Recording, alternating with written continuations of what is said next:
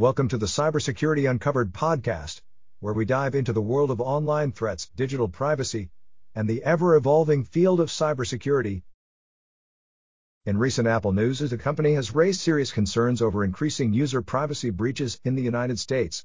Due to the mounting number of cyber threats with potential to violate user privacy, Apple has decided to issue a cybersecurity breach report. This initiative is intended to shed light on the urgency and importance of protecting user data.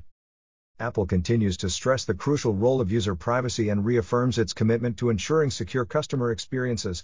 As a measure to enhance this security, an optional feature known as lockdown mode has been introduced.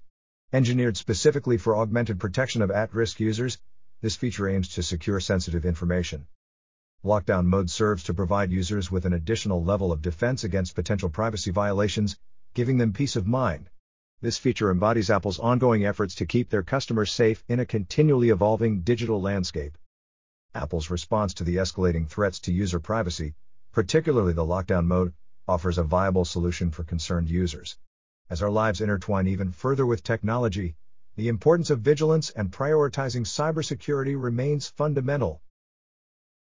In recent Hamas news, there's been an incident involving these militants and the Israeli Defense Forces, IDF.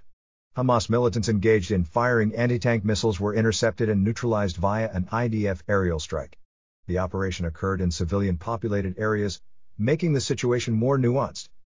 Hamas has come forward with allegations suggesting that Israel's actions are aimed at besmirching its reputation and the humane treatment of hostages. They accuse Israel of executing false claims of sexual harassment to disparage their character and debase their hostage situation records. The probing and addressing of these allegations by both parties are yet to arise. Simultaneously, in the northern spheres of the region, fears of potential aggression from Hezbollah contribute to uncertainties about when evacuees may return home.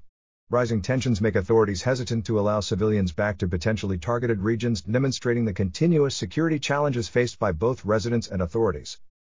As the situation develops further, we assure you of continual updates regarding Hamas news and its linked conflicts with Israel and various other groups in the region.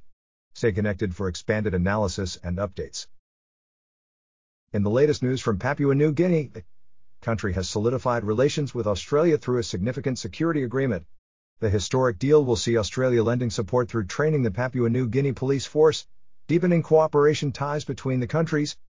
Australia has clearly stated it will remain neutral when it comes to the ongoing tension between China and the West.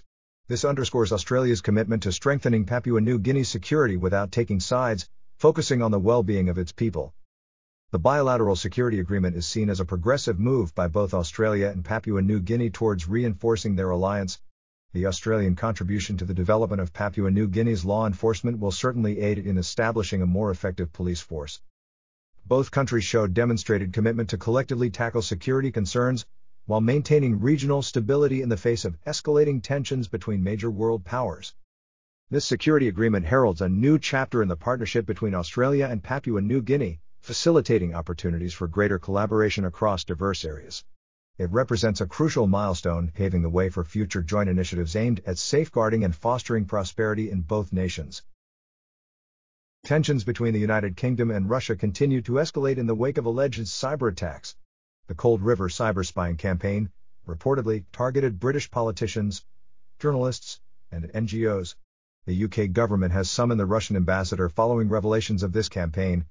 Russia's intelligence service is suspected of being behind these events, suspected of compromising private conversations of British officials and meddling in internal politics, casting doubts on the integrity of the UK's democratic process.